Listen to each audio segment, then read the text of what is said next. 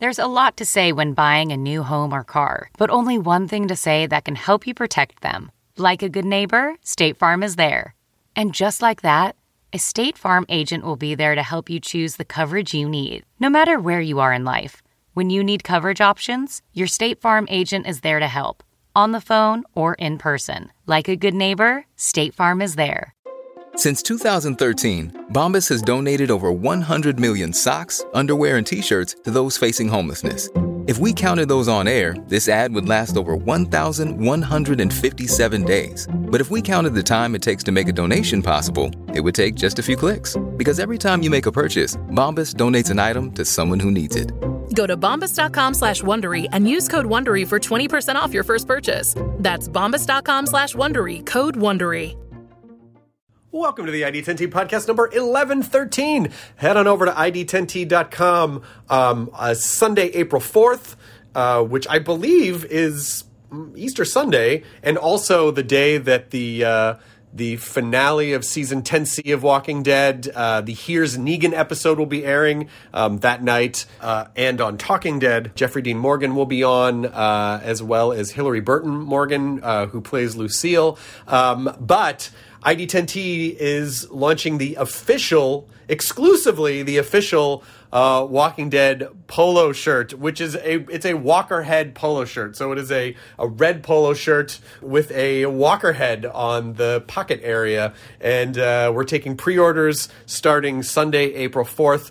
And then they will be shipped out a couple weeks after that. So check in at ID10T.com. Sign up for the email list so you can be notified of the Walker Head Polo and when other things come up.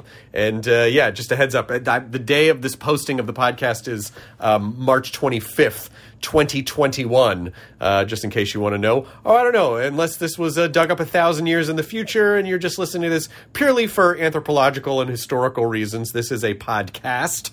But anyway, if you are in the here and now in 2021, that will be Sunday, April 4th. We're taking pre-orders on The Walking Dead official Walker Polo exclusively at ID10T.com. But now let's talk about you, the ID10T community, with the corkboard. Events at ID10T.com, like Chris Dunn, who writes, "We are photographers who've been partners with a company called Archipelago, who develops Lightroom presets for photographers. Presets are helpful editing tools that provide photographers with an efficient workflow and allow them to quickly achieve colors and tones of their aesthetic dreams when editing their images. During the shutdown, we came up with an idea to provide our Lightroom presets, tools, and education to the photography community at a more affordable price option. Typical signature preset package sells at $90 a pack right now with a monthly subscription that provides an exclusive new preset monthly for only $8 a month. They're also providing subscribers with the community to share their work and interact with other photographers around the world, along with monthly educational videos and gear reviews. So if you're a photographer, you're interested in joining their quest for new presets, you can subscribe at archipelagoquest.com. You can cancel at any time. We hope you stick around as we continue to grow a supportive and inspiring community of photographers. Thank you, Chris Dunn, and to anyone else, events at ID10T.com for your thing on the corkboard. This episode is Mr. Robert Kirkman, creator of The Walking Dead. Earlier, when I spoke of Walking Dead Polo, I said this was relevant to this podcast, and it just so happens to be. Not planned, it just worked out that way, because guess what? Kirkman is barely even here to talk about The Walking Dead, which of course we talk about, but he also has on March 26th on Amazon another comic book, Invincible, premiering, launching. It's an animated series now with an unbelievable cast. First of all, Steven Yeun, who, when we recorded this a handful of weeks back, had not yet been nominated for an Oscar. Now I can say Oscar-nominated Steven Yeun stars in Invincible. It's so amazing. I'm so excited for Steve. He absolutely deserves it. And so congratulations, Steve, if you still listen to the podcast. I love you. Also in Invincible, J.K. Simmons, Sandra Oh, Gillian Jacobs, Lauren Cohan, Mahershala Ali, John Hamm, Zachary Quinto. I mean, it's an incredible cast, and a great comic that has been now realized over at Amazon. So that is congratulations to Robert Kirkman and everyone over at Skybound Image. And there you go. That is available. Well, I guess let's call it now, because this is going up on the 25th, but by the time you hear it, it'll probably be the 26th. So you can watch Invincible on Amazon right now. P.S. You can also watch The Walking Dead. Season 10C is in effect right now. That will then roll into April with Fear the Walking Dead. Then eventually World Beyond comes back. Then eventually First Walking Dead show comes back and Talking Dead. So until then, here's a man whom I adore, and side note, who I owe a pretty sizable chunk of my career to. It's the episode number 1113, Robert Kirkman. Initiating ID10T protocol.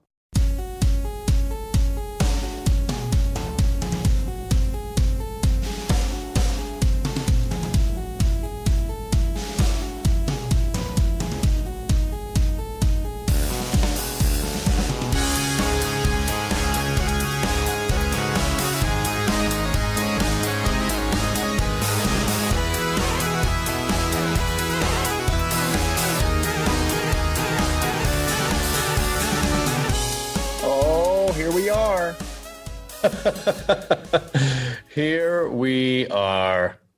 Is that a different room? This is actually where we've been shooting Talking Dead. Yeah, this is a basement. I watched Talking Dead. I've seen this room many times. What are you talking about? How dare you? How dare you insinuate? I didn't realize Talking Dead is a show that talks about The Walking Dead. Yeah, this is my basement. We sort of converted it into like a log cabin-y thing. So it looks like a log cabin, but it's cool. It's in Los Angeles, not a log cabin-esque city at all. So looks like a place where you could get comfortably murdered. What? What is that poster behind you? Is that that is a Frank Frazetta poster for the 1970s classic The Gauntlet with Clint Eastwood. Yeah, I saw Clint Eastwood there. I just couldn't figure out. But it is the most epic movie poster for a movie that is in no way as epic as the movie poster would imply. And that was a longtime Clint Eastwood co-star Sandra Locke, who I believe was in. I believe sometimes wife. Sometimes wife, yeah. Briefly wife. But yeah, the movie's spectacular, but the poster is like 1,000 times better. It's like Clint Eastwood as Conan the Barbarian. And I'm a liberal, but I still love Clint Eastwood. You know, this is okay. He can talk to as many chairs as he wants, but he's still a rad dude in my book. Is that artwork available anywhere, or is that just something that was done for you? No. This is the actual. What are they called? It's a 6-sheet poster. It's gotcha. So this is like the poster that they would have put in the theaters. Gotcha. The actual painting, I believe, is owned by Robert Rodriguez. Oh my God! Of course, he must have a ton of that stuff. Yes, that is some excellent artwork. So I'm looking around to see what else is in your. Is that a Transformers poster? It's Transformers the movie. Yes. Oh, the original animated movie. Yes. Yeah, Transformers the movie is the animated one. Anything else is Transformers, Michael Bay stuff, which is also good. I love Michael Bay movies. So not as good as the animated ones. I want to clear up something because I have a memory in my head, but have not been able to find it anywhere online. But I saw the original Transformers movie in the movie theater with a friend of mine when I was in grade school, and I distinctly remember there was swearing in the movie, which blew my mind. Yeah. Because there was I think when something is, maybe when Unicron shows up or something, Spike goes, oh shit. I remember there was swearing in the movie, but when the VHS DVD came out, that was not in the movie. And it made me remember. The oh shit that Spike says when I don't remember that being in the theatrical version. Okay. But it was you could get a Japanese version of the VHS, back when you would get VHS tapes of things from other countries, from places. The international cut basically had the shit. Ultra Magnus is trying to open the Matrix of Leadership when Galvatron is attacking them on the junk planet. which I used to know the name of, but I'm old now. And he can't open the Matrix because, he ain't worthy. That's for Rodimus Prime to do later on in the movie. Right. And he says, "Damn it, open." And I remember that was in the theatrical version that I recall and in the VHS version, because I just remember that absolutely blowing my mind. Like that fucking Transformer just said, "Damn it." Like, holy crap. That is, I didn't realize that was, I didn't realize, I just at the time, well, there were a lot of ththings that I didn't realize. Number one, I didn't realize that basically the commercial existed just to be a toy commercial. That was beyond my scope of understanding in the 80s. I just watched the shit out of it. I feel like, was the planet Junkion? Like, didn't it just have some sort of a name? Like, it was just sort of like made up Latin words. Like they just put English words with something that sounds robotic. So like Cybertron and Junkion, and wasn't Eric Idle? Yeah, I think it was Junkion, but Eric Idle played Retgar, and he's saying "Dare to be stupid" in the movie. Yes, oh my God, that's right. This movie's fucking great. I swear to God, I was so blown away. I watched it like 3 days ago, by the way. Like I watch this movie constantly. You know what's interesting about your fascination with this movie is that there is some seeds of Walking Dead DNA. Oh no. Transformers the movie is the basis for my entire career as a writer, my entire writing style, and I'll go even further, the kind of entertainment I prefer to consume. Because at a very young age, I talked my parents into taking me to the movie theater to see Transformers the movie because I love the cartoon. And at a very young age, 8 minutes into that movie, the Autobots are flying from the moons of Cybertron to Earth to warn Autobot City that the Decepticons are going to attack. And Megatron's ship intercepts them. Megatron busts through the side of the ship and fucking starts killing people. Murders Ironhide and Ratchet. And I want to say somebody else. I know Wheeljack is dead in the city later. But like orange smoke comes out of their mouths and their eyes go black and they fucking die. That's where I was going. The idea of just killing major characters. So they have never done that in the cartoon. But like, not only is it killing major characters, but it is sitting down for a piece of entertainment that is going to absolutely blow the back of your head out. Like, I talk to people that are like, well, I don't really like to be surprised. And can you give me a little hint of what's coming? Like, I'm a little anxious. Like, I just want to know. And I'm just like, whoa, it like blows my mind, because what I want out of entertainment is I want that sinking feeling of like, I did not expect this, and it is now happening now. And it is taking me to a place that it is making me nervous. It is making me scared. It is terrifying me. Just because I'm entering into the unknown. It's what I strive the most hard to provide in everything that I do. And it is the thing I most enjoy. When Nikolai Coster-Wallace gets his hand cut off in Game of Thrones, what's his goddamn name in that show? Waldo. Nikolai Coster-Waldau. What's his name in the show? It's killing me that I can't think of it. Oh, it's Jamie Kingslayer. Jamie Lannister. Jamie Lannister. When he gets his hand cut off in that show, like, I felt sick to my stomach, and the way that he gets his hand cut off, and then it immediately goes into the music, and you're just like, and the episode is over, and you have to like wait a week to like get any kind of like acknowledgement of what just happened, and you're like, well, like what is going on? Like that is the sweet spot in entertainment for me. Well, like, by the way, that is where I want to live. That's a Rick Grimes move. That's a comics Rick Grimes move, by the way. We did it with Rick Grimes in the comics. With me having not read the Game of Thrones books, but all credit to George R.R. Martin. It happened years before in the Game of Thrones books, so I'm not going to take credit for any kind of shockingly. Not that the guy invented chopping people's hands off. I mean, we've been doing that for years. But yeah. But what I'm saying is, it all goes back to Transformers the movie. Everything comes from Transformers the movie. I love this. Transformers the movie because Robert Kirkman. No, because it when you think about in the 80s, it's very common now for major characters to be killed off in storylines, and I do believe that Walking Dead led the charge in terms of television to let people know, like, well, no character is safe. Yeah. And at any point, it used to be like, oh, J.R. Ewing would get shot at the end of a season and that'd be a cliffhanger and you didn't know, but then he turned out to be okay. The idea of killing major characters is just not something television really like to do because they really like to double and triple down on things that are working. So they don't want people to go away and walk that sort of through their way. But in the 80s, that was really never done, particularly the philosophy like that they sat down and basically took this toy commercial of a television series and said, look, if we're going to make a movie, it's got to be so wildly next level from what the TV show is. There's going to be swearing, characters are going to die, characters are going to evolve. Megatron's going to turn into Galvatron, who's fucking Leonard Nimoy. I've all mad respect to them for deciding that to make a movie, they were going to up the stakes to such a level. Although, what? It was almost done by accident too, because really all they wanted to do was the cartoon, as spectacular as it was, and I still watch it sometimes to this day. Amazing soundtrack, by the way. The music in the Transformers TV show is just absolutely awesome. But it was, to sell toys.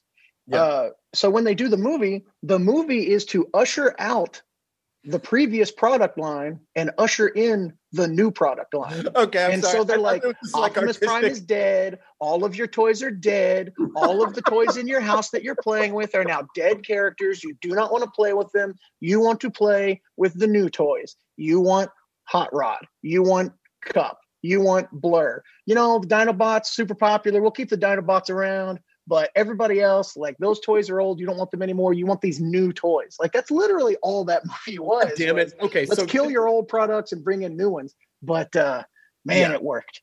God damn it. So you're right. So here I am thinking like a creative type, like, oh, it's so bold that and it's like, no. That was the intent from Hasbro. But then there's a lot of creative people along the way that are like, okay, we're going to do some cool shit within this construct. And they did a great job.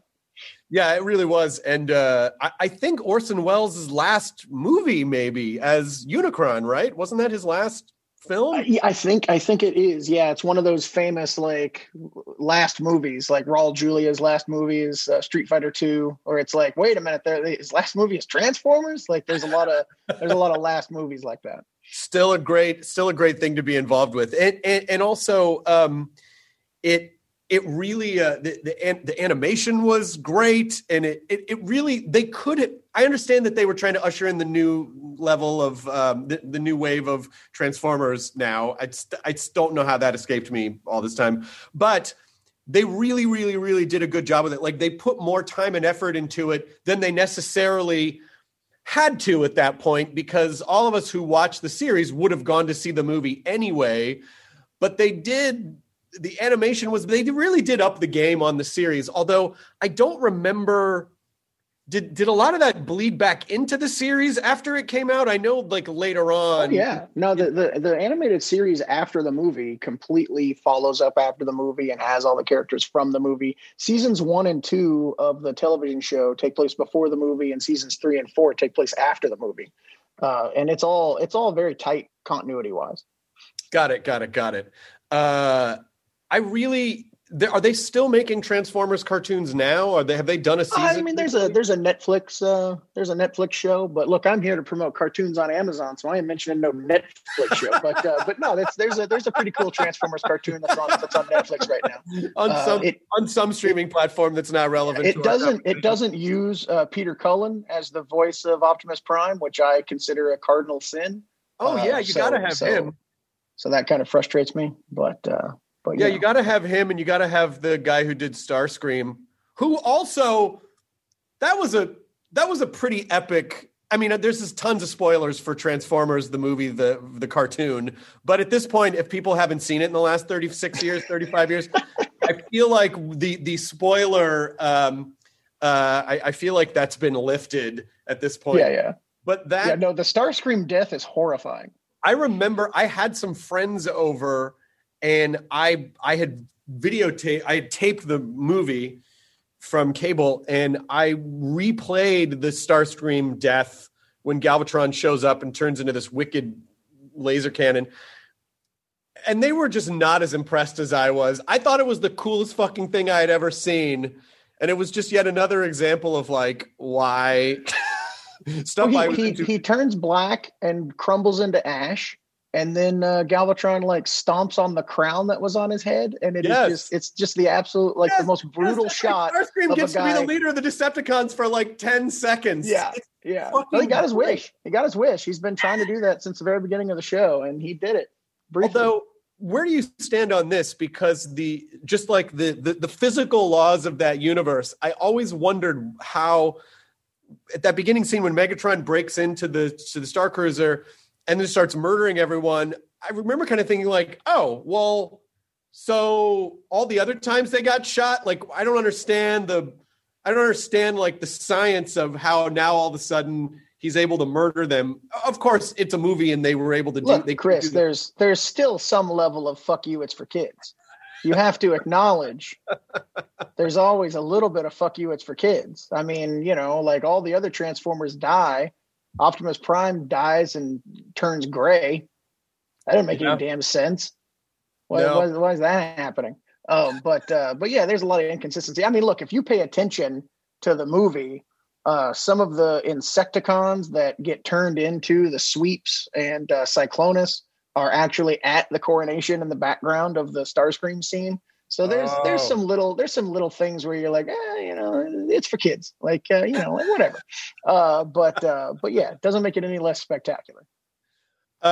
So I mean, one of them is a normal sized Transformer and then turns into a goddamn flying train space shuttle, and then they all get inside of him and they leave the planet, and you're like, wait, what? Like, how did that guy turn into a giant shuttle that they all fit they can into? fit a bunch of other giant robots.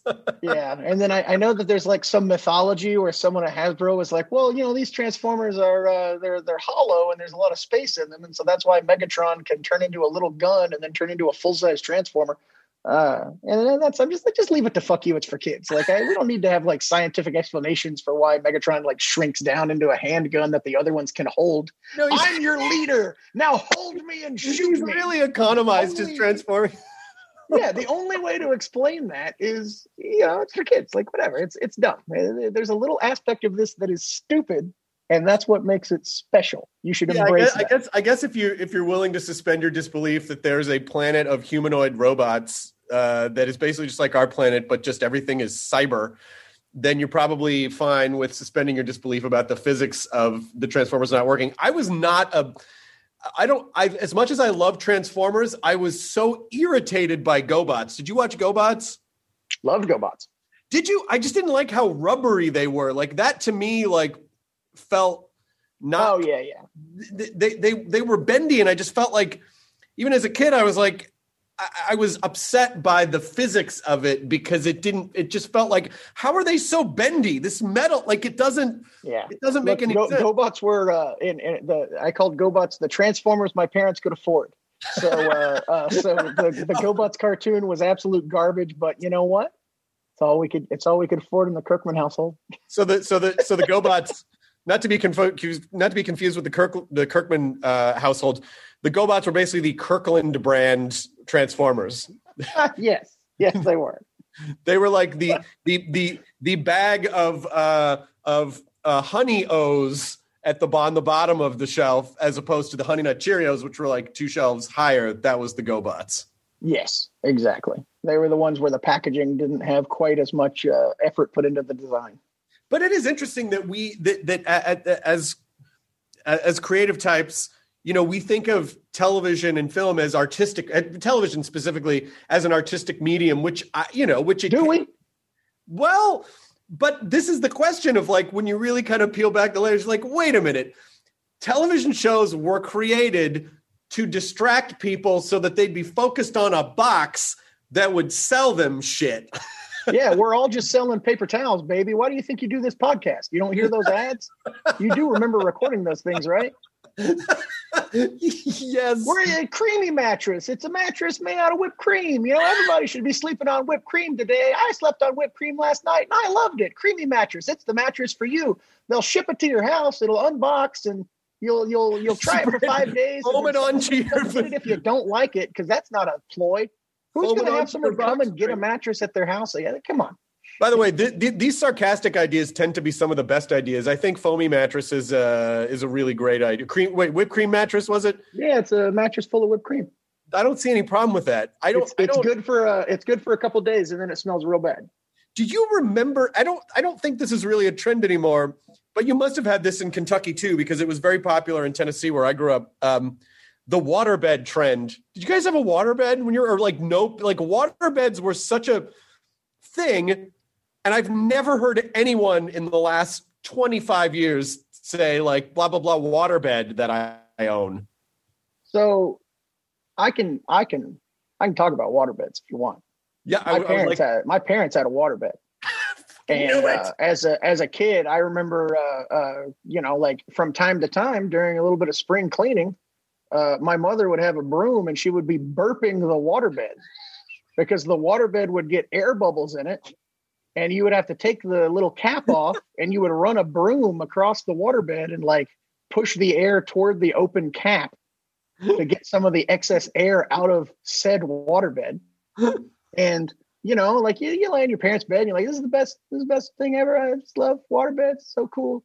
And so lo and behold, I think for my 14th or 15th birthday, Robert Kirkman got a fucking waterbed. Unbelievable. Did you have? I had. Go ahead. Sorry, I'm just stepping on your questions. No, you're not. I was just asking. Did you also have to burp the bed to get the air out? Yeah, because it starts to get like it starts to get balloony, and you can feel it like lifting you because there's like an air bubble on top of the water in a contained, bubble. You're a science guy, you know how this works. And so, air right, it just makes the surface feel weird. But the waterbed is just probably the grossest goddamn thing on the entire fucking planet, because it is a wooden box with a big, plastic bag inside of it that you put like sheets and stuff on, but like dirt and grime. You basically have a gigantic mother of all couch cushions around the perimeter of your bed. So like any dirt and debris or whatever just gets stuck down in there. And so those cracks around the waterbed are just horrific. You find ink pens down there, like all kinds of stuff. And then the edge of the waterbed is a wooden box, which is, hard because it's wood. And so you're like climbing over this like wood frame to get into bed. And so you get shin bruises and things climbing into bed. But they give you these like pads that you put on the bed. But the pads have like this like thin nylon like coating over like some cushiony material. And those things just get ripped up. So you have like holes like in the pads on the side. The thing just looks terrible. Not very practical. Not very practical.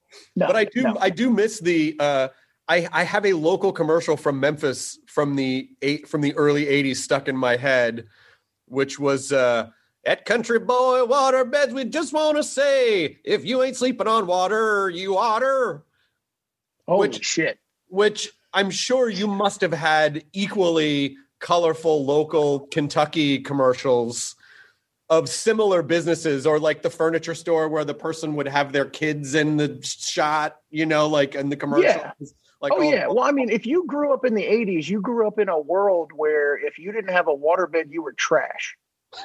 Especially in Kentucky, because you got the woman with the tallest hair on the planet that's on your TV going, well, I sleep on a bed of water, blah, blah, blah. Isn't that the most fanciest thing you could ever think of?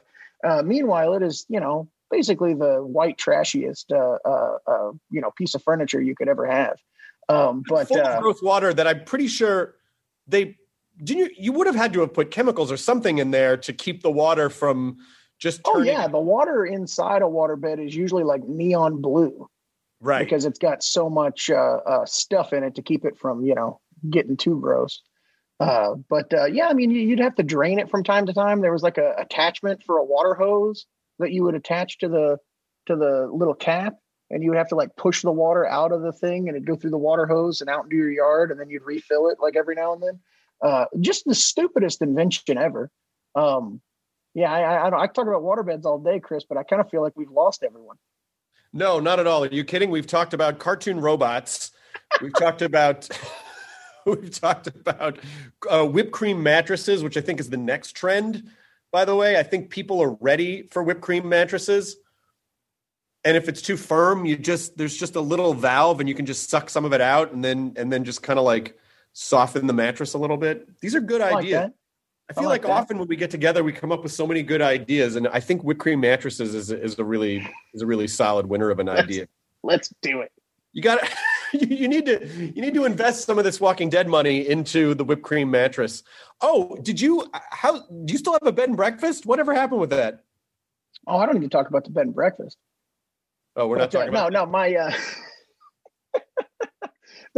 I say my wife has a bed and breakfast in Kentucky. It's called Ashford Acres Inn. If anyone is looking for a place to stay in Cynthiana, Kentucky, it is a wonderful establishment that is run by my sister-in-law Anastasia, and it's a great little place for you to stay if you want to stay in a bed and breakfast. In Cynthiana, Kentucky. Yeah, it's beautiful. And Cynthiana is a fantastic town. And they got a lot of Walking Dead memorabilia. And, there's a big Walking Dead mural. And you can see some of the places from the Walking Dead comics because the first issue of Walking Dead took place in Cynthiana, Kentucky. So it's not a bad place to visit. I know that, obviously the Walking Dead has a wide berth of, the universe has a wide berth of storytelling going on at the moment. It is... I always thought like, well, someday, the show's gonna wrap up. I really kind of thought like, oh, is this gonna be like one of those CSI type shows that goes for like 20 years? And ending, and I know it's still like almost 2 years away. It hasn't really sunk in with me yet. I think because I've kicked it down the field emotionally, like, well, that's still like way down, and it's not just, yes, I will miss doing Talking Dead too, but I will miss the show. Like it does feel... You think you're going to stop doing Talking Dead after season 11? Oh, I don't know. That we haven't had those conversations, so I have no idea. But even just so many things have changed since the show started, number one, the way television shows are made, the type of all these platforms erupted and started creating content. Like when The Walking Dead started, it was such a unique animal because number one, shooting a zombie show with those kinds of special effects, in HD, like it was just never done before. Like I said, killing off major character. There was so much about the show that was so different. And then in the years, after a few years of it being on the air, all these platforms emerged. And that kind of like genre-based television show, it sort of proliferated, but even the way that people watch television has changed in the last 10 years. So it really has kind of straddled these two different eras of media. And it is kind of surreal to me. Like I just still haven't really fully processed it yet. I think about it a lot because, Walking Dead was fortunate to arrive at a time when you could be an extremely noisy TV show that gets a lot of notice and gets people talking about it. And it's really, really way more difficult to do that now with all of the various different platforms and people producing, what is it, like 10,000 shows a year now? I think that even if you just look at, 2009 when The Walking Dead debuted versus 2021, just the number of television shows that are in production is exponentially higher just because all of these big streaming platforms are trying to do, all kinds of stuff. And so it's kind of harder to stand out, so as a person who's, looking to create TV shows and do more things like that, it's interesting to see just how different the landscape is, pre-Walking Dead and eventually post-Walking Dead, if there ever is truly a post-Walking Dead. I know we're ending with our season 11, but I think they said that, AMC announces, it's ending on season 11 and we're also doing these 5 other shows. The Walking Dead will live on in some form. But yeah, it's definitely been a wild ride to see the, just the changing landscape of television and get to, watch how it's all unfolded. This episode is brought in part to you by Audible, your go-to destination for thrilling audio entertainment. Whether you're looking for a hair-raising experience to enjoy while you're on the move or eager to dive into sinister and shocking tales, Audible has an exclusive collection of thrillers from best-selling authors that will keep you on the edge of your seat. Like James Patterson's first audio-only thriller, The Coldest Case. Experience stories like never before, where every chilling detail is brought to life by captivating sound design. Plus, as an Audible member, choose one title a month to make yours forever. And now, new members can try Audible free for 30 days. Just visit audible.com/WonderyPod or text WonderyPod to 500-500. That's audible.com/WonderyPod or text WonderyPod to 500-500. Ready to pop the question? The jewelers at BlueNile.com have got sparkle down to a science with beautiful lab-grown diamonds worthy of your most brilliant moments. Their lab-grown diamonds are independently graded and guaranteed identical to natural diamonds, and they're ready to ship to your door. Go to BlueNile.com and use promo code AUDIO to get $50 off your purchase of $500 or more. That's code AUDIO at BlueNile.com for $50 off. BlueNile.com, code AUDIO. I mean, binge watching wasn't, I mean, obviously you could get a DVD set of something and binge watch it, but the concept of binge watching current shows was not a thing in 2010, you know? It just, it's so strange to me how, and I have no idea what, you know, I keep saying like the pandemic really hastened this shift in programming and broadcasting that was already underway, but it really made it kind of happen faster with like the breaking apart of companies and the reforming and the you know, and streaming services, like really kind of rushing like, oh, well, everyone's home. We got to start like, we got to start getting these things in place so we can, you know, everyone. And so it creating shows now, does the idea that people will probably binge watch them, does that affect the creative process in any way, you know, or is it different than the sort of like traditional linear broadcasting or even comics, like, well, issue to issue, week to week, people will just have to wait until is the storytelling affected by the idea that these things will probably be binge watched? I think that, you know, I mean, not really for me. I think that if you make your show has to be, in a sense, your show can be less interesting if it's being binge watched. If you're watching from week to week, you have to give more to the audience to make them hold on for that gap, you know, between weeks and between seasons. If you're binge watching, I feel like it's a lot easier to get somebody to watch a show a minute later than it is to, you know, get somebody to come back a week later. So I don't know that there's necessarily a need, you know, to change your storytelling to accommodate binge watching. I think that it can heighten the experience. I watched Breaking Bad as it came out, and you know, I enjoyed that show immensely. I'm recently rewatching it with my soon-to-be 15-year-old son, and you know, I'm like, oh wait, that character from season 4 appears in one episode in season 1. I didn't realize that, and oh yeah, that they actually showed him working at the. I had forgotten that they'd actually showed him working at the car wash that he eventually buys. Like when she was like, yeah, you worked at this car wash, we're going to buy it. I was like, oh yeah, did he work at a car wash? I don't remember. Cause it's like, you've watched those episodes years previous, right, when you're seeing season 3, season 4. And so it provides like a much more, you know, maybe just for morons like me, but it provides like a much richer experience because you're consuming it all together. And so you see all the little nuances and, you know, little tricks and things a little, you know, closer than you would otherwise.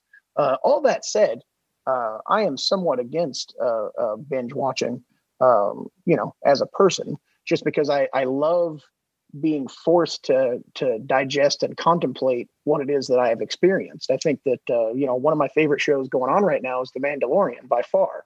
And, you know, I just love the, you know, the sense of community that it's brought back to television watching, where like a show like Stranger Things, you're like, you know, you and I are talking and, you know, we both like Stranger Things and we get on the phone and we're like, oh my God, the new season of Stranger Things, right? Like, isn't it great? And then you're like, oh, I'm only on episode 4. And I'm like, oh, I'm on episode 5. And that is the end of the conversation.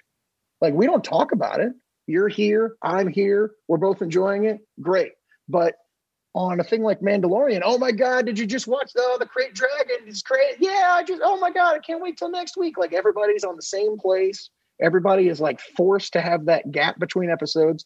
And, it brings back that sense of community that you had, back in the early days of Walking Dead and the television and that we grew up with, where you go to school and talk about X-Files and things like that. It's really cool. And I think there's a happy medium that, comes from, the way that Mandalorian has had success that Amazon is doing. I think the way that they launched The Boys, where they're giving you these 3 episodes. And so you get to binge the first 3 episodes and get hooked on the season. And then from that point on, it moves into that weekly model. They could easily put all those episodes out on the same day, but then I'm so glad it they would did be too. one day where you consume it and then it's over. But by doing the 3 episodes and then the other episodes, like, you get that Mandalorian effect of like, oh my gosh, Huey did this and Butcher doing this. And did you see what Homelander did? And I'm very excited just to bring this to a place where I can try and shill something that we're doing that launch with Invincible as well on Amazon. Well, and I think you're right, by the way, because I do think some shows are like fast food where you just kind of want to consume it all at once and then not think about it again. And some shows are these kind of sumptuous feasts that you wouldn't want to eat every day, but every so often it just is really satisfying and it really sits with you. And you're right. And I think, Walking Dead might have been a much different experience if it had just all come out at once 10 years ago, and then every season it all came out at once. Because you're right. I think the experience of being able to really process and talk and theorize, like, that really forms community, and that keeps the conversation going. And it's the thing that powered Talking Dead. But also, and especially with The Boys, I loved the ritual experience of every week when there was a new episode, my wife and I would go, oh my God, there's a new episode of The Boys. Holy shit, let's watch, it's coming out. Let's watch it. And finally, it's Friday. There's something to live for. Well, kind of, in a way, yeah. And so that experience should not be minimized, but that's not for every show. Like, shows that have a lot of stuff going on and a lot of characters and like dense plot lines and crazy, shows that are shocking in great ways need those times to digest, like The Boys or Walking Dead or Breaking Bad or whatever. But not every show necessarily has that. So I do think it's a case-by-case basis, because when Talking Dead first started to get... So you think we should binge watch bad shows, is what you're saying? No, I think there are some shows that are just that are more appropriate to binge watch, because you can just kind of tear through them and they make sense as a whole. They're just like, it's just kind of like watching a long movie, like, oh, I got it all at once, But I do like the idea of binge watching as a supplemental viewing experience, like your experience with Breaking Bad, where you've experienced a show, you can go back and go, oh shit, here's all these Easter eggs or all these things that connect that I never really realized before. And I'm really glad to hear that you're doing that with Invincible, because I think it's gonna, because Invincible has those moments that I think people are they're gonna talk about, week to week, and it's gonna keep people coming back. It's got those, what are they called? Transformers, the movie moments, where you're like, oh my God, I didn't expect this to happen. Did you ever expect, I feel like early on when I would have conversations with you, when The Walking Dead first started, you were like, yeah, but Invincible, I don't know if that's something that'll ever get made. I just don't know if I'm just not sure that's the thing. Listen, can you not reveal to the public how negative I am privately?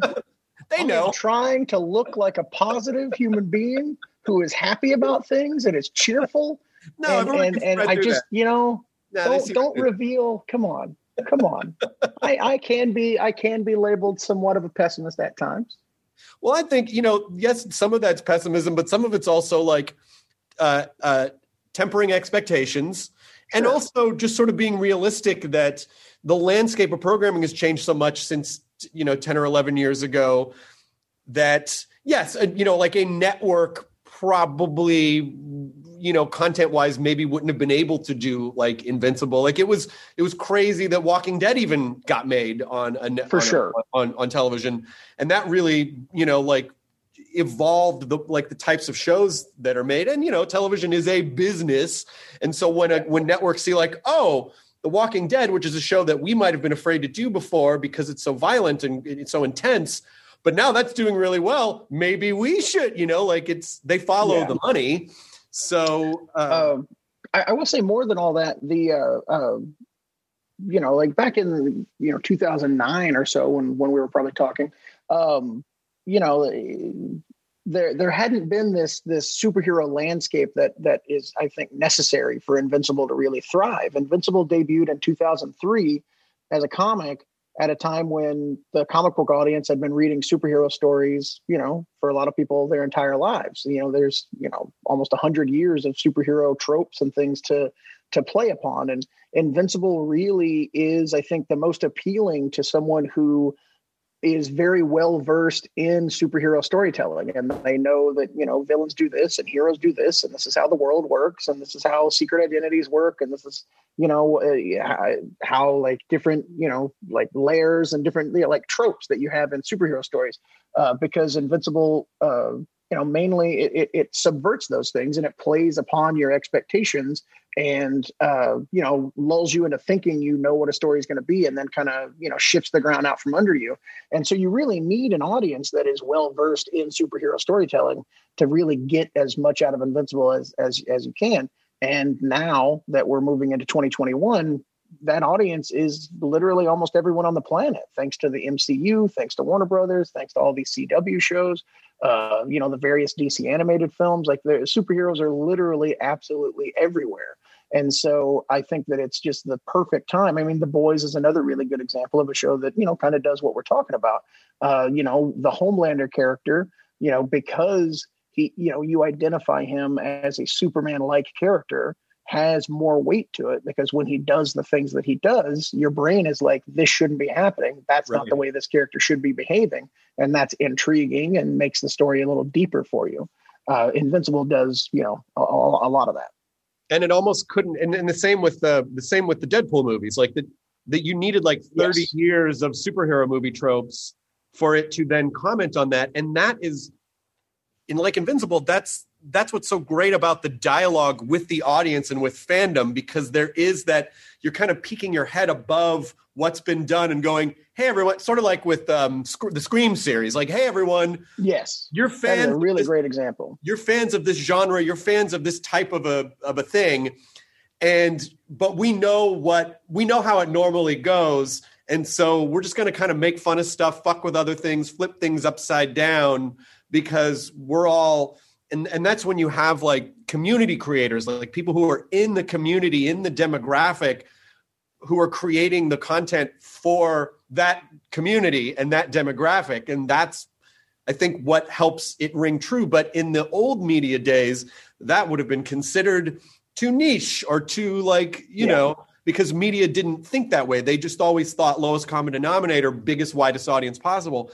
And now, because you have, streamers like Amazon who are able to say like, hey, we understand that niche just means hyper-targeted, focused audience, which also can bleed into the mainstream as well. And we know how to reach that audience, and we have algorithms that can reach that audience. It is kind of a wonderland for the kind of fan-driven niche content creators, because it just kind of, you're able to cut through all the noise and like really reach into the heart of your audience in that way.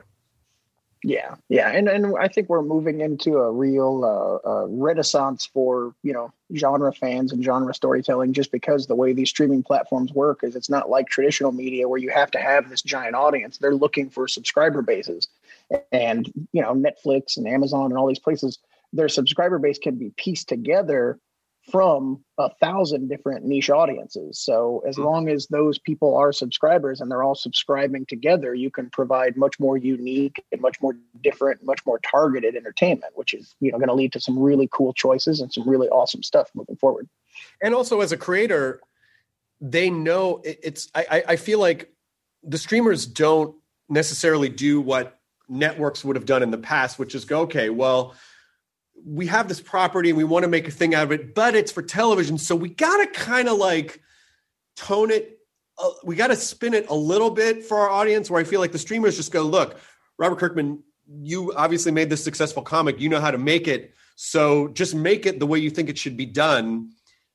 Would you agree that there's more creative freedom as a creator with this type of a setup? Because they know that you know your audience? Yeah, absolutely. I mean, with Amazon, it was like, we want to turn this comic book into an animated series. And they're like, yeah, cool. And we were like, yeah, but you don't understand. Like, this is super violent. And they're like, yeah, cool. And then we're like, yeah, but like we're gonna like keep all the violence, and it's gonna be this sprawling epic that's gonna be this crazy thing. And they're like, yeah, that's great. And they're like, okay, but in order to do that, it needs to be an hour long. And they were like, yeah, cool. And we're like, all right, great. Like, now we're doing this insane hour-long animated series that is, I'll say this for Invincible fans. Invincible is a violent comic. There's a lot of crazy stuff that happens, but when it's all moving and it has sound and everything, it's like 1,000 times worse. Right. And especially in I'm gonna spoil things, but when we get in there and we roll our sleeves up, we're like, okay, the comic did this. Let's see if we can plus this up. Let's see if we can make this crazier and more intense and nutty. And so what we end up with is, when the episodes come back, I'm like, oh my God, they're never going to let us get away with this. Like, we are going to have to tone this down. We're going to have to cut these things. We're going to have to clean this up. This is crazy. And then they go through clearances and people are like, thumbs up. And I'm just like, holy crap. Well, animation usually gets more of a pass. Nuts. Animation usually gets more of a pass than live action. And some pretty outrageous stuff happens on The Boys, which is live action. So I would imagine an animated show would even have a little more leeway on top of that. Yeah. Yeah, The Boys is fantastic. There are definitely times where we're like 10 times past some of the craziest things they've done on The Boys. It's going to be kind of loony. And so this iteration of Invincible, it's exactly what you had hoped for, or always kind of what you thought it would need to be to get made? Yeah, I mean, it's a creator's dream come true. I mean, working with Corey Walker and Ryan Otley on the comics and bringing that together, like, we had that environment because of Image Comics to push the envelope and do whatever we wanted, and no holds barred comics, and so that's been established. And so to be able to continue that kind of mode in animation form, and to end up with a product that like crosses the lines we want to cross, and provides those shocking moments that we want to provide. But really, at its heart, I mean, I have to say this with Walking Dead too. Like, it's not violence for violence sake. Like, the whole thing is about Invincible exploring the ramifications of these things, and the drama that comes from that, and the real human toll that superheroes existing in our world would have. And you can't do that unless you show them the ugly side of what this world, is all about. And, being able to go to those places and show those things. There's absolutely gut-wrenching moments in Invincible. And, I couldn't be happier with the things we've been allowed to do. It's going to be a crazy experience. This podcast is supported by FedEx.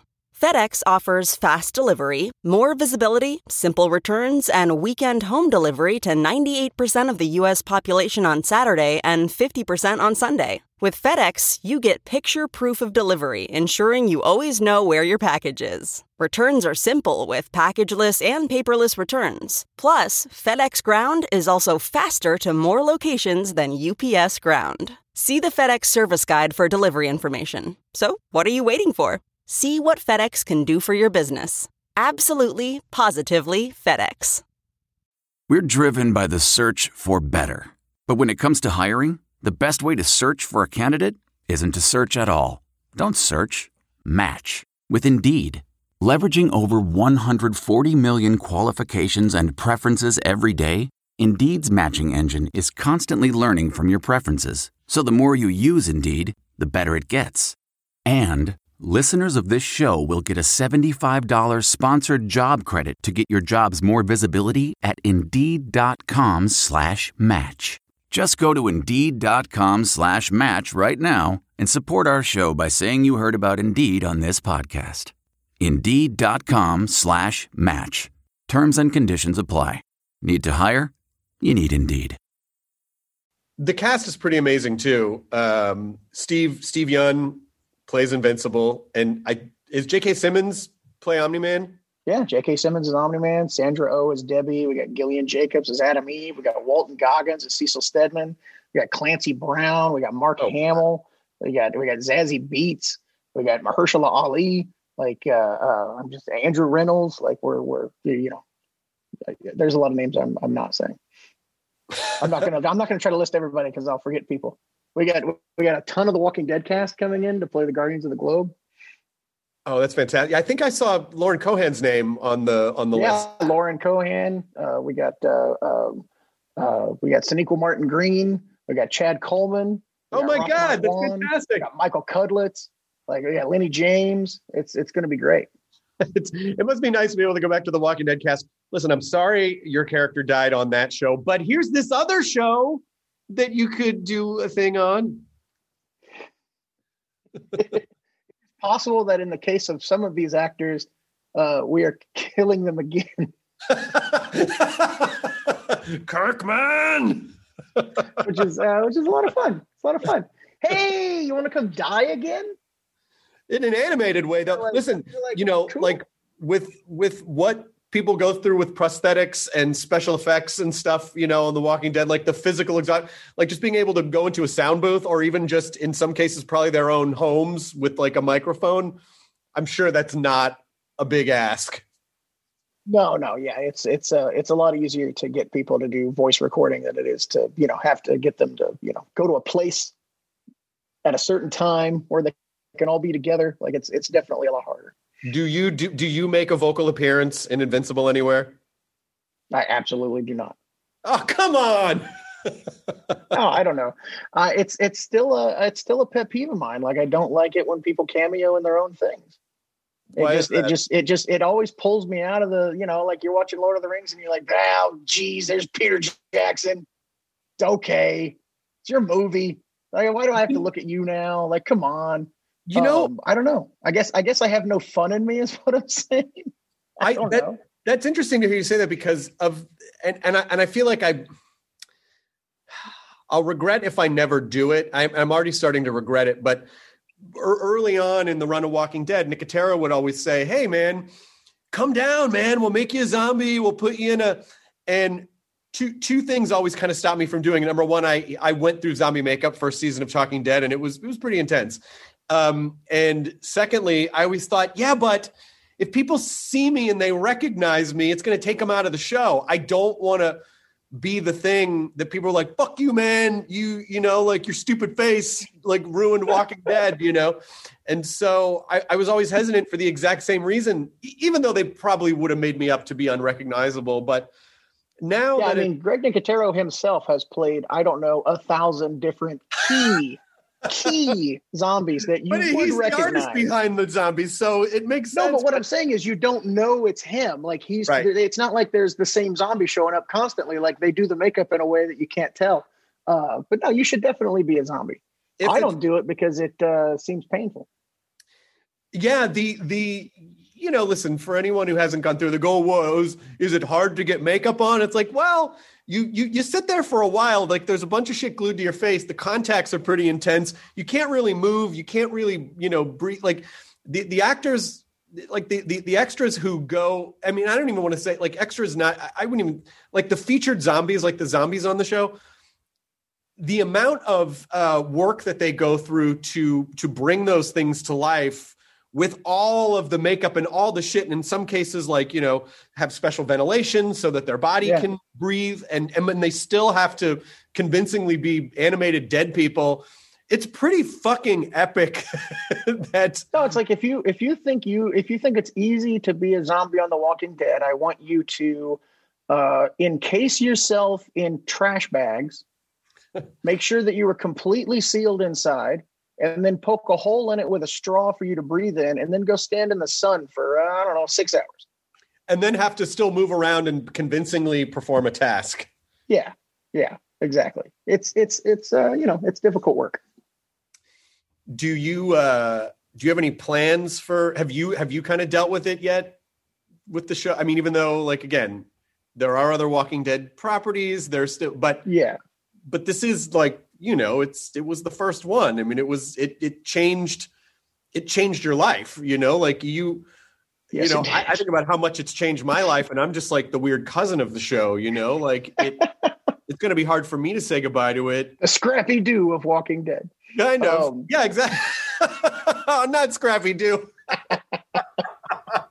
No, I'm puppy power. No, I'm kidding. Come on. But no, I guess I'm not really thinking about it, to be honest. Angela's hard at work on our massive season 11. It's going to be our biggest season ever, and there's a long road ahead to get all of that done. And so I guess I'm more focused on that and not focused on the fact that when that's done, everything will be different. The world will be different. There won't be a core Walking Dead show. So yeah, I don't know. I mean, you got me thinking about it now, and I'm starting to get short of breath. But no, I mean, it's I don't know. I mean, I ended the comic. Can it be worse than that for me?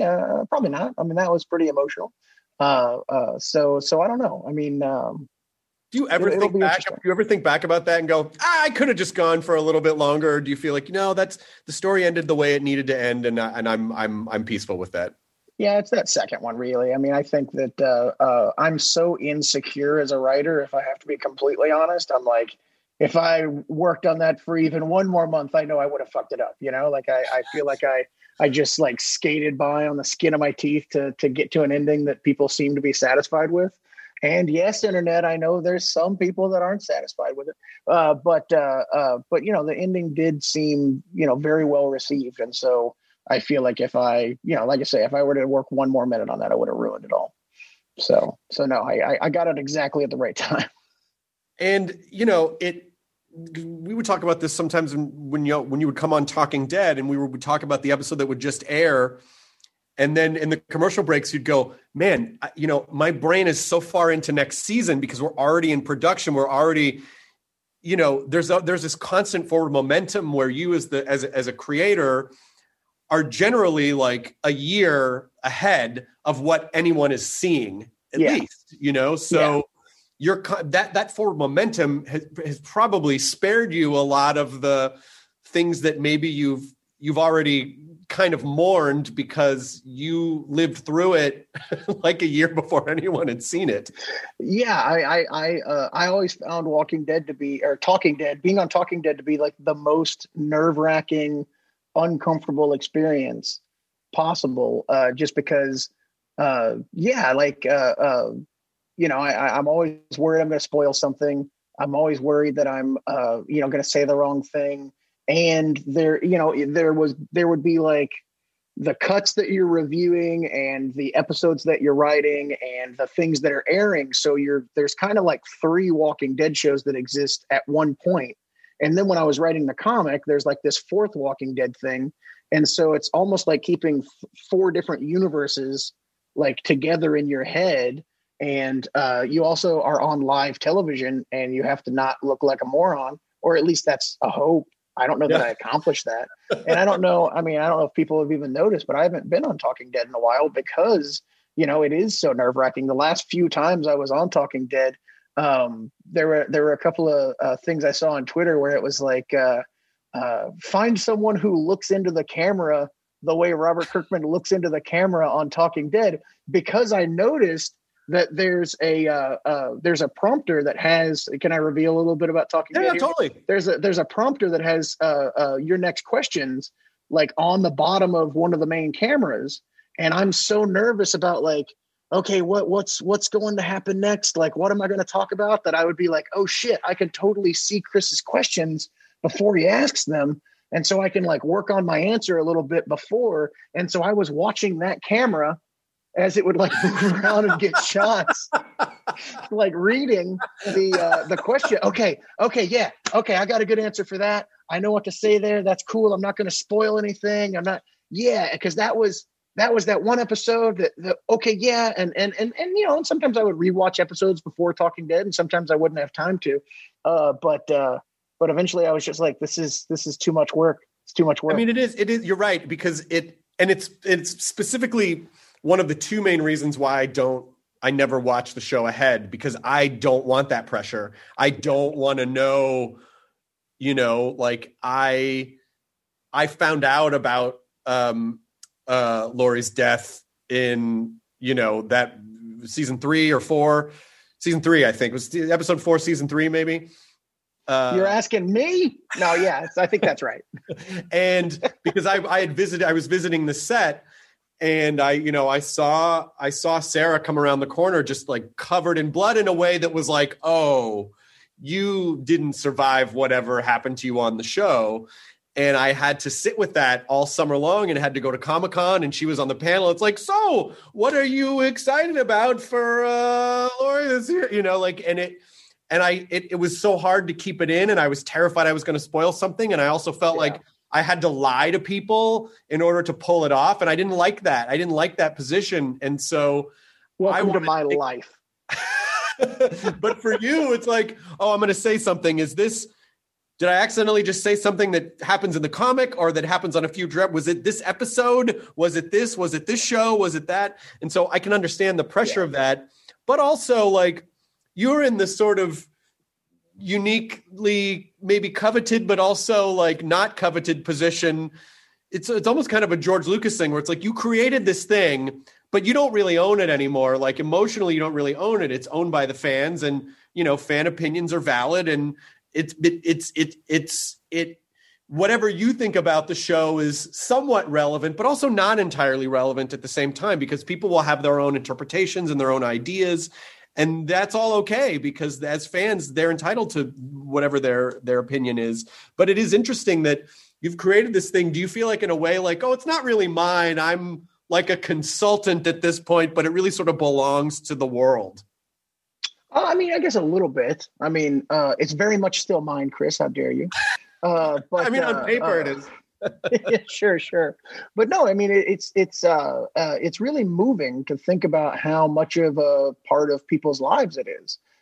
Just how many hours that the people have devoted to this. I mean, I've been to many a convention. I did a Walking Dead cruise that was just populated with people that loved Walking Dead. And so, yeah, I mean, it's really amazing. And, it does give you a bit of a sense of just how important, everything involving Walking Dead is, just because you want to constantly be, making these people happy and giving them an experience that repays their dedication. So, there's definitely a gravitas, I guess, that comes with it, where, when I would sit down to write Walking Dead comics when I was still writing them, like you can't help but have in the back of your mind, like, yeah, I mean, I'm writing an issue of a comic and I've been doing that for 16 years. And so I know what I'm doing, but like this panel might be tattooed on somebody's leg, like this is going to appear in a TV show that's going to be watched by millions of people. I wonder if this line of dialogue will get turned into a meme. Will this character be worthy enough of getting an action figure? Like there's like dumb shit that pops into your head where you're like, why am I thinking about this? And sometimes it makes you, be like, well, this person would be more unique if they had goggles. So let's give them goggles. And it does influence things to a certain extent. But yeah, I mean, it's crazy seeing what Walking Dead has become and how it has an effect on, how everything is done. Yeah. And also just sort of speaking to that, I do think, look, this will always be a part of my life, and I'm very, that's comforting to me that even when the show ends and, whether or not we do more Talking Deads, I don't know. Of course I would, but I don't know. But it'll still always be a part of my life. The same way that when characters come on and they die off, those actors are always, it's just a part of this amazing community. And I think Walking Dead really helped to show us that in television, like these communities are really important, because it's not just, yes, it is entertainment, but at the same time, you have to remember that it's a part of people's lives. And like I was saying, like my wife and I watch shows, it's a part of your ritual, and it's a part of, it's a bonding experience. It's a communal experience. It's a way that people, it's something that gets people through tough times and helps them celebrate, like friendships, or in cases where, people will say like, oh, like this family member who's no longer with us, it was our favorite thing to do together. Like that is so impactful and important. Yeah. And to be able to look people in the eye and hear those stories and see, like it's not just a piece of entertainment. It really is, like, we really understand now that it is a community. That is, I think, the thing that I am most comforted by, that I feel like I will always be a part of that, even when the show is done. And so that has helped a lot sort of ebb some of the like, oh man, but I mean, but it is going to be I will be sad. Like there's no way around it. I know I'm just kicking it down the field for now. But even when we were talking about before about how things exist so that then other things like Invincible or Deadpool are able to sort of comment on those things. My wife and I watched this fun British show called Zomboat. And it's just this silly, I'm listening. This silly zombie comedy where one of the main characters is this girl who is like such a hardcore, like, gamer, zombie, like sci-fi horror film fan. And they make a lot of Walking Dead references, like, well, fucking Rick Grimes wouldn't have ... And it's really fun because it is, again, it's in that same vein of like, you can see the writers kind of having this dialogue with the fans. It's definitely a by fans for fans kind of a show. And so, I don't know, just something that you might enjoy. Really, really fun and silly. It's a British show called Zomboat. Well, you had me until you said it was a British show. All right. Take it easy now. That's just a podcast joke. Don't get mad at me, guys. That's just... So what have you been we're almost at an hour now. I realize that you and I have not caught up in a really long time. I think maybe we chatted or texted, once or twice. And because I miss those times where it'd be like, fuck, we haven't hung out in a while. Let's go have dinner. And now that like going out to dinner, I mean, I know people can go dine outside, but we're just emotionally not there yet. Yeah, I ain't taking no risks. But I ain't taking a risk for a pork chop. I miss our dinners, man. I do too, man. I do too. It's so weird, like with the quarantine and the pandemic and everything. Like, you don't call people on the phone. Like that used to be a thing. But like I have friends like you in Los Angeles where it's like you the way we converse is we text and then we get together. Yeah. Hey, let's get together and talk. It's like, well, you have a device in your hand where you could just make a phone call and have the same conversation you would have over dinner. Doesn't count. But you don't. And so I feel terrible because, there's dozens of other people that I just haven't really talked to or seen or, conversed with much at all during the pandemic. So yeah, it's funny, like getting to do this podcast. I was like, am I going to sound like a human being? Like, can I sound like a human for an hour? Because I haven't done this in a while. I haven't done very many interviews. I mean, I'm doing more as we ramp up, for the launch of Invincible. But I'm like, I don't really go out. I don't really talk to people. Like, I haven't been to the Skybound office. Like, we have Zoom meetings from time to time, but even those, I feel like I'm an awkward weirdo now. Like, and maybe I was always an awkward weirdo, and now I'm just aware of it. But it's just, like I feel like I'm rusty with my sound making from my voice thing. It's so easy to become an isolated hermit, especially when the world is like, stay home and be isolated. And then you start going, oh, I guess I didn't really need to go out to get food. I guess I didn't really need, but I have a lot of clothes I don't wear. I don't really need all of these. I don't need. And then so you just start kind of like retreating. And I think there's a steep slide into like just hermetism where you just don't. You're like, I don't need to go. I don't need to, I don't need to do anything. I don't need to go out ever again. But because it's, like we are in a time where we are able to have, thanks to Amazon, coincidentally, and other like food delivery services, we really don't have to leave. And those of us who are fortunate enough to have jobs that we can do at home, like that's really you got to acknowledge that. Absolutely, we are very lucky to be able to sit at home and have a driver bring us everything that we could possibly want from Amazon. But yeah, it's crazy. Like let me ask you this, Chris.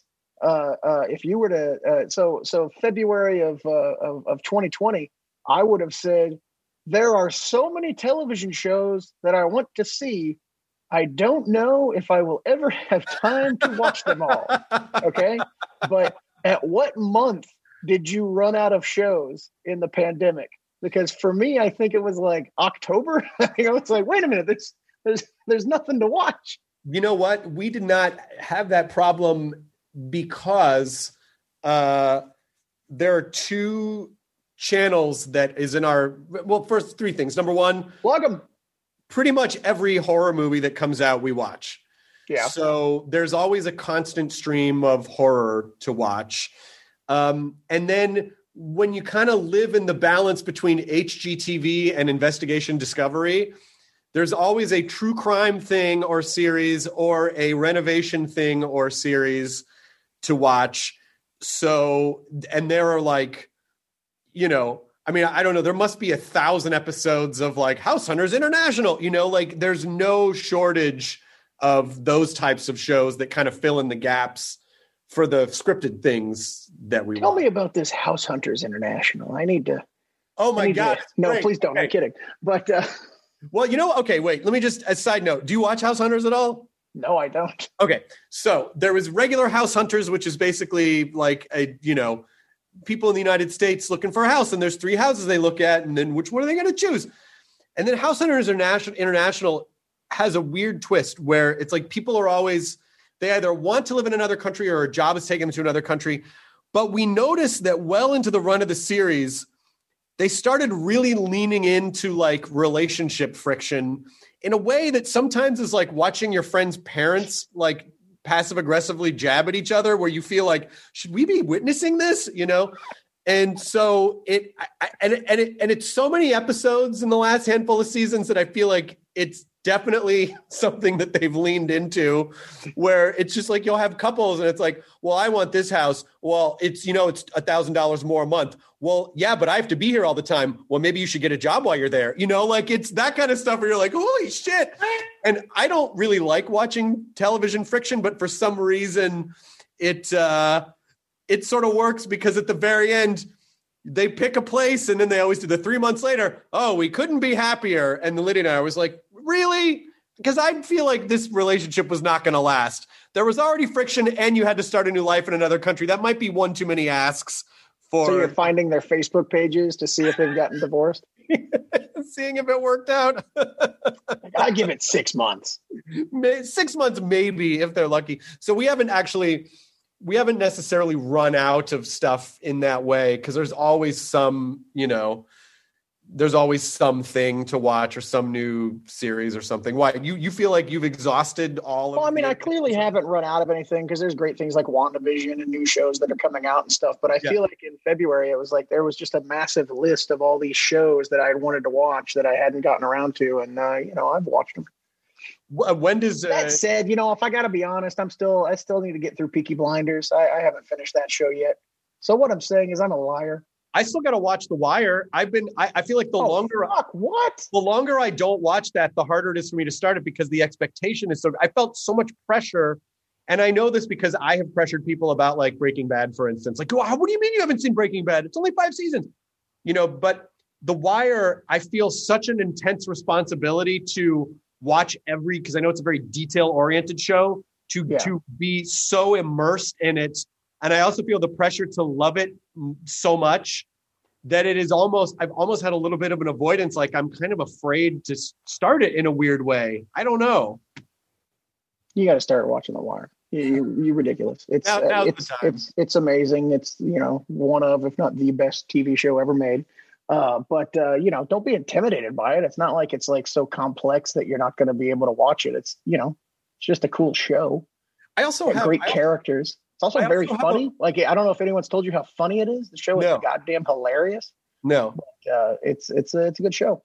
Interestingly enough, I watched I think I got the first 2 seasons on DVD, and then I watched the other seasons as they aired way back in the day. And there's an episode, I believe, in season 3 or season 4 that my DVR, or no, I think I didn't get home in time to watch it, and so I missed it. And so I would have had to I feel like like HBO would rerun things, and I just missed this episode, and I was like, do I buy the DVD season just to watch this one episode that I missed? But there is a mythical one episode of The Wire in season 3 or 4 that I missed and never got to watch. So I'm actually planning at some point to rewatch The Wire, and I'm very excited that there's an episode buried in there that I have never seen. Because I just the next week I just was like, I guess I'm just going to watch this episode, and I followed along okay and just went through the season. It was a different time when we couldn't just call things up on our phones. But the sad thing, Chris, and I don't know if you've noticed this or if you're willing to acknowledge this, I have hit an age where I know when I finally do rewatch The Wire, I more than likely won't be aware of which episode it is that I never watched before. So you don't even remember which episode? You don't even know the episode number? No, I don't. But I'm watching Breaking Bad again with my son, and I'm like, oh yeah, I know how this goes. And then it doesn't go that way. And I'm like, shit, I totally forgot about this one subplot. This is crazy. It's almost like I'm watching it for the first time. I mean, I remember a lot of the big stuff and, things like that. But there's a lot that you forget when you get old. What people will not see, because this is an audio podcast, is how your head sunk down and you just looked down off screen, and when you went, as you get old. Yeah. You get a lot of time to think about your age in the pandemic, and then I've definitely get real sad. That's been circling around the back of my head. Like, so how many more goes around the sun do I get here? You start counting like, well, I guess if I'm lucky, I'll get 30 more Christmases. Like if I'm really lucky, and it is kind of a weird, you just don't think about that stuff before, because you always feel like this time millionaire where like, I got all the time in the world. And then you go, well, no, I guess I don't. And I don't know. Yeah. What do I? A little horrifying. I think it's in the Two Towers. Someone says they're talking about the soldiers they have, and they're like, some have seen too few winters and some have seen too many, to say that some of these guys are too old, some of these guys are too young. And I had never really heard that vernacular, like referring to how many seasons you'll experience as like a reference to your age. And so now I'm like, okay, so I'm 42. I've got 8 summers until I'm 50.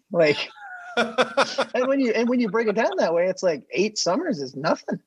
Especially when you get to this age where a year is basically like a month. Like a month. I mean, you remember what a year was like when you were young? Like, holy crap, it was like forever. Now, the school year felt like 10 years. Like, oh my God, it's only September. This doesn't end until like May. What the fuck, But what you just said reminds me of Harry Met Sally, when Harry Met Sally, where Meg Ryan's like she's sobbing. She's really upset. And she's like, and I'm going to be 40. And he goes, when?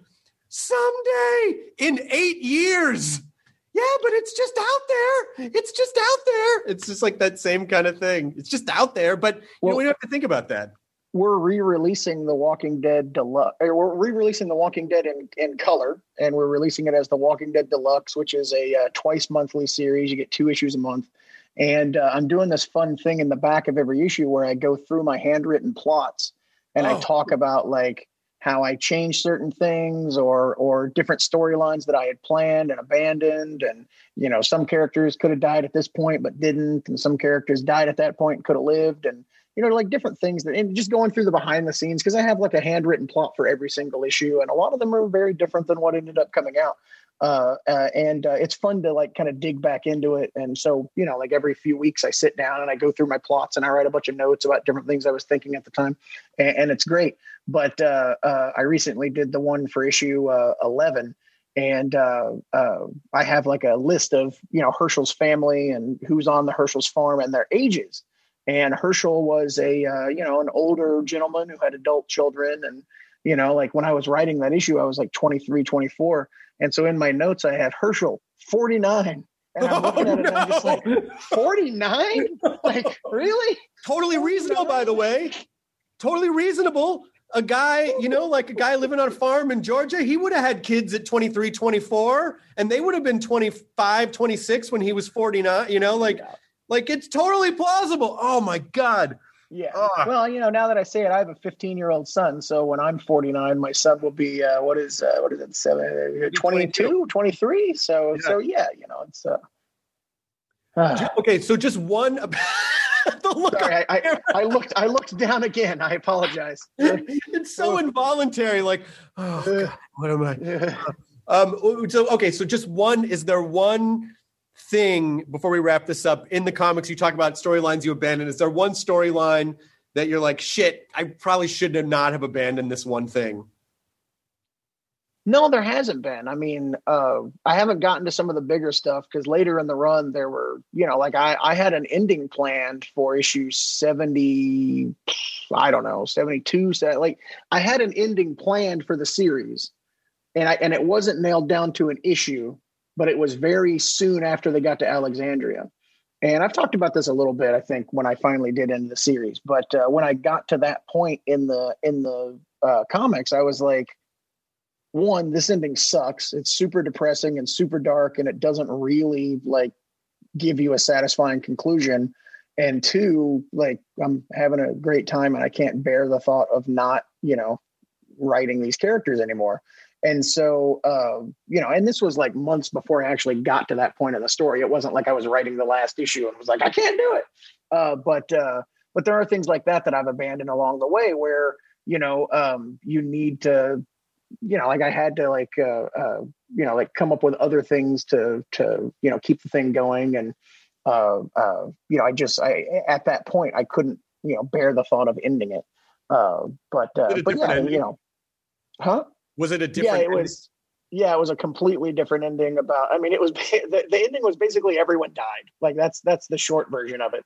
Right. It was. I'll just tell you. I think I've talked about it before. I don't remember, but when Rick gives the speech about like living in Alexandria long term and how they can rebuild civilization and how this is where they were supposed to be, and I think this is like pre-Negan, pre-Ezekiel, like this is before a lot of that stuff.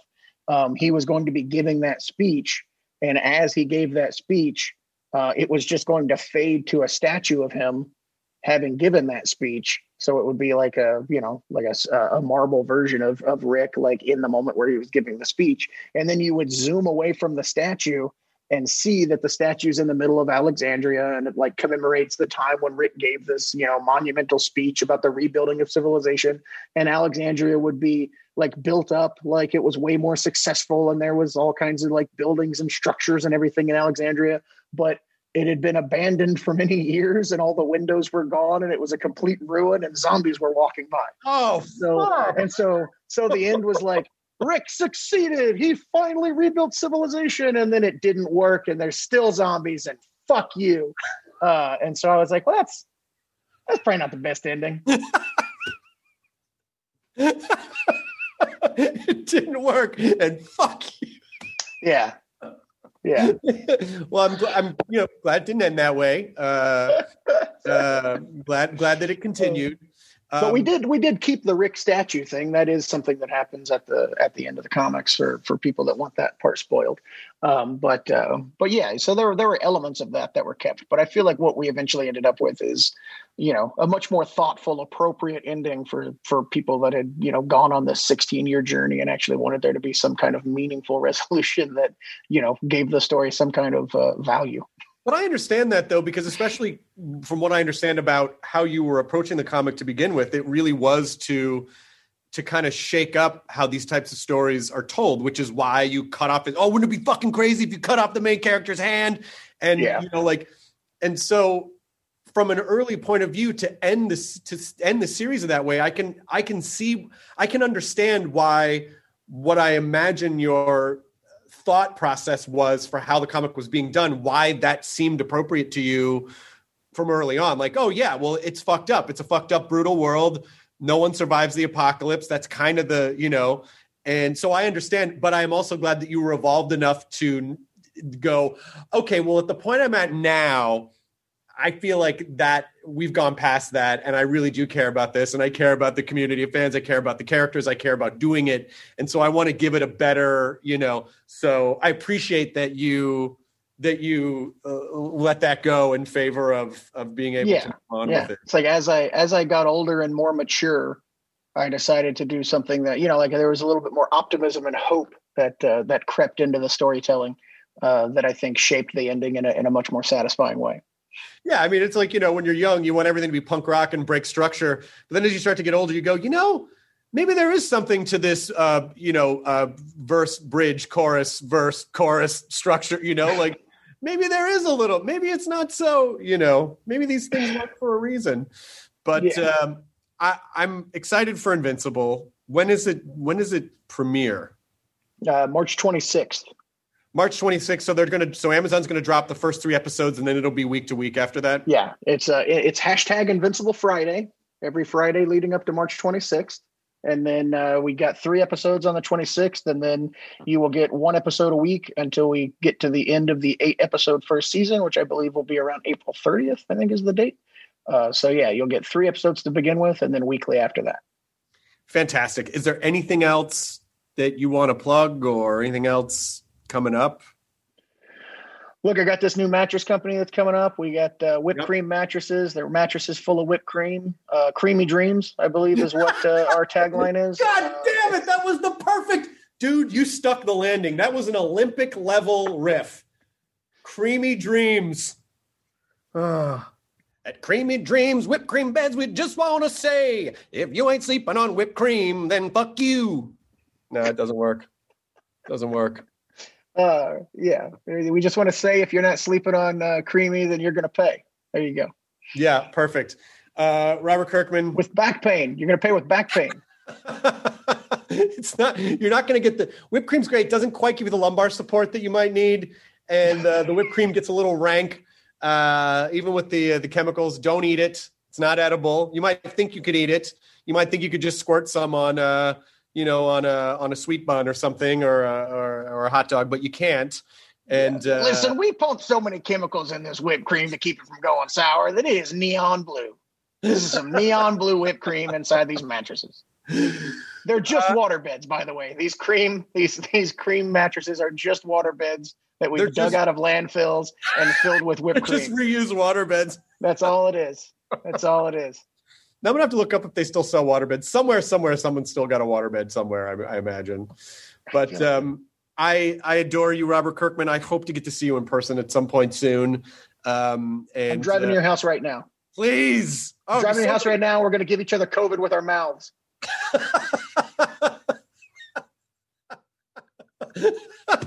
Thank you for the specificity of the transmission. I appreciate that. That's how you give it.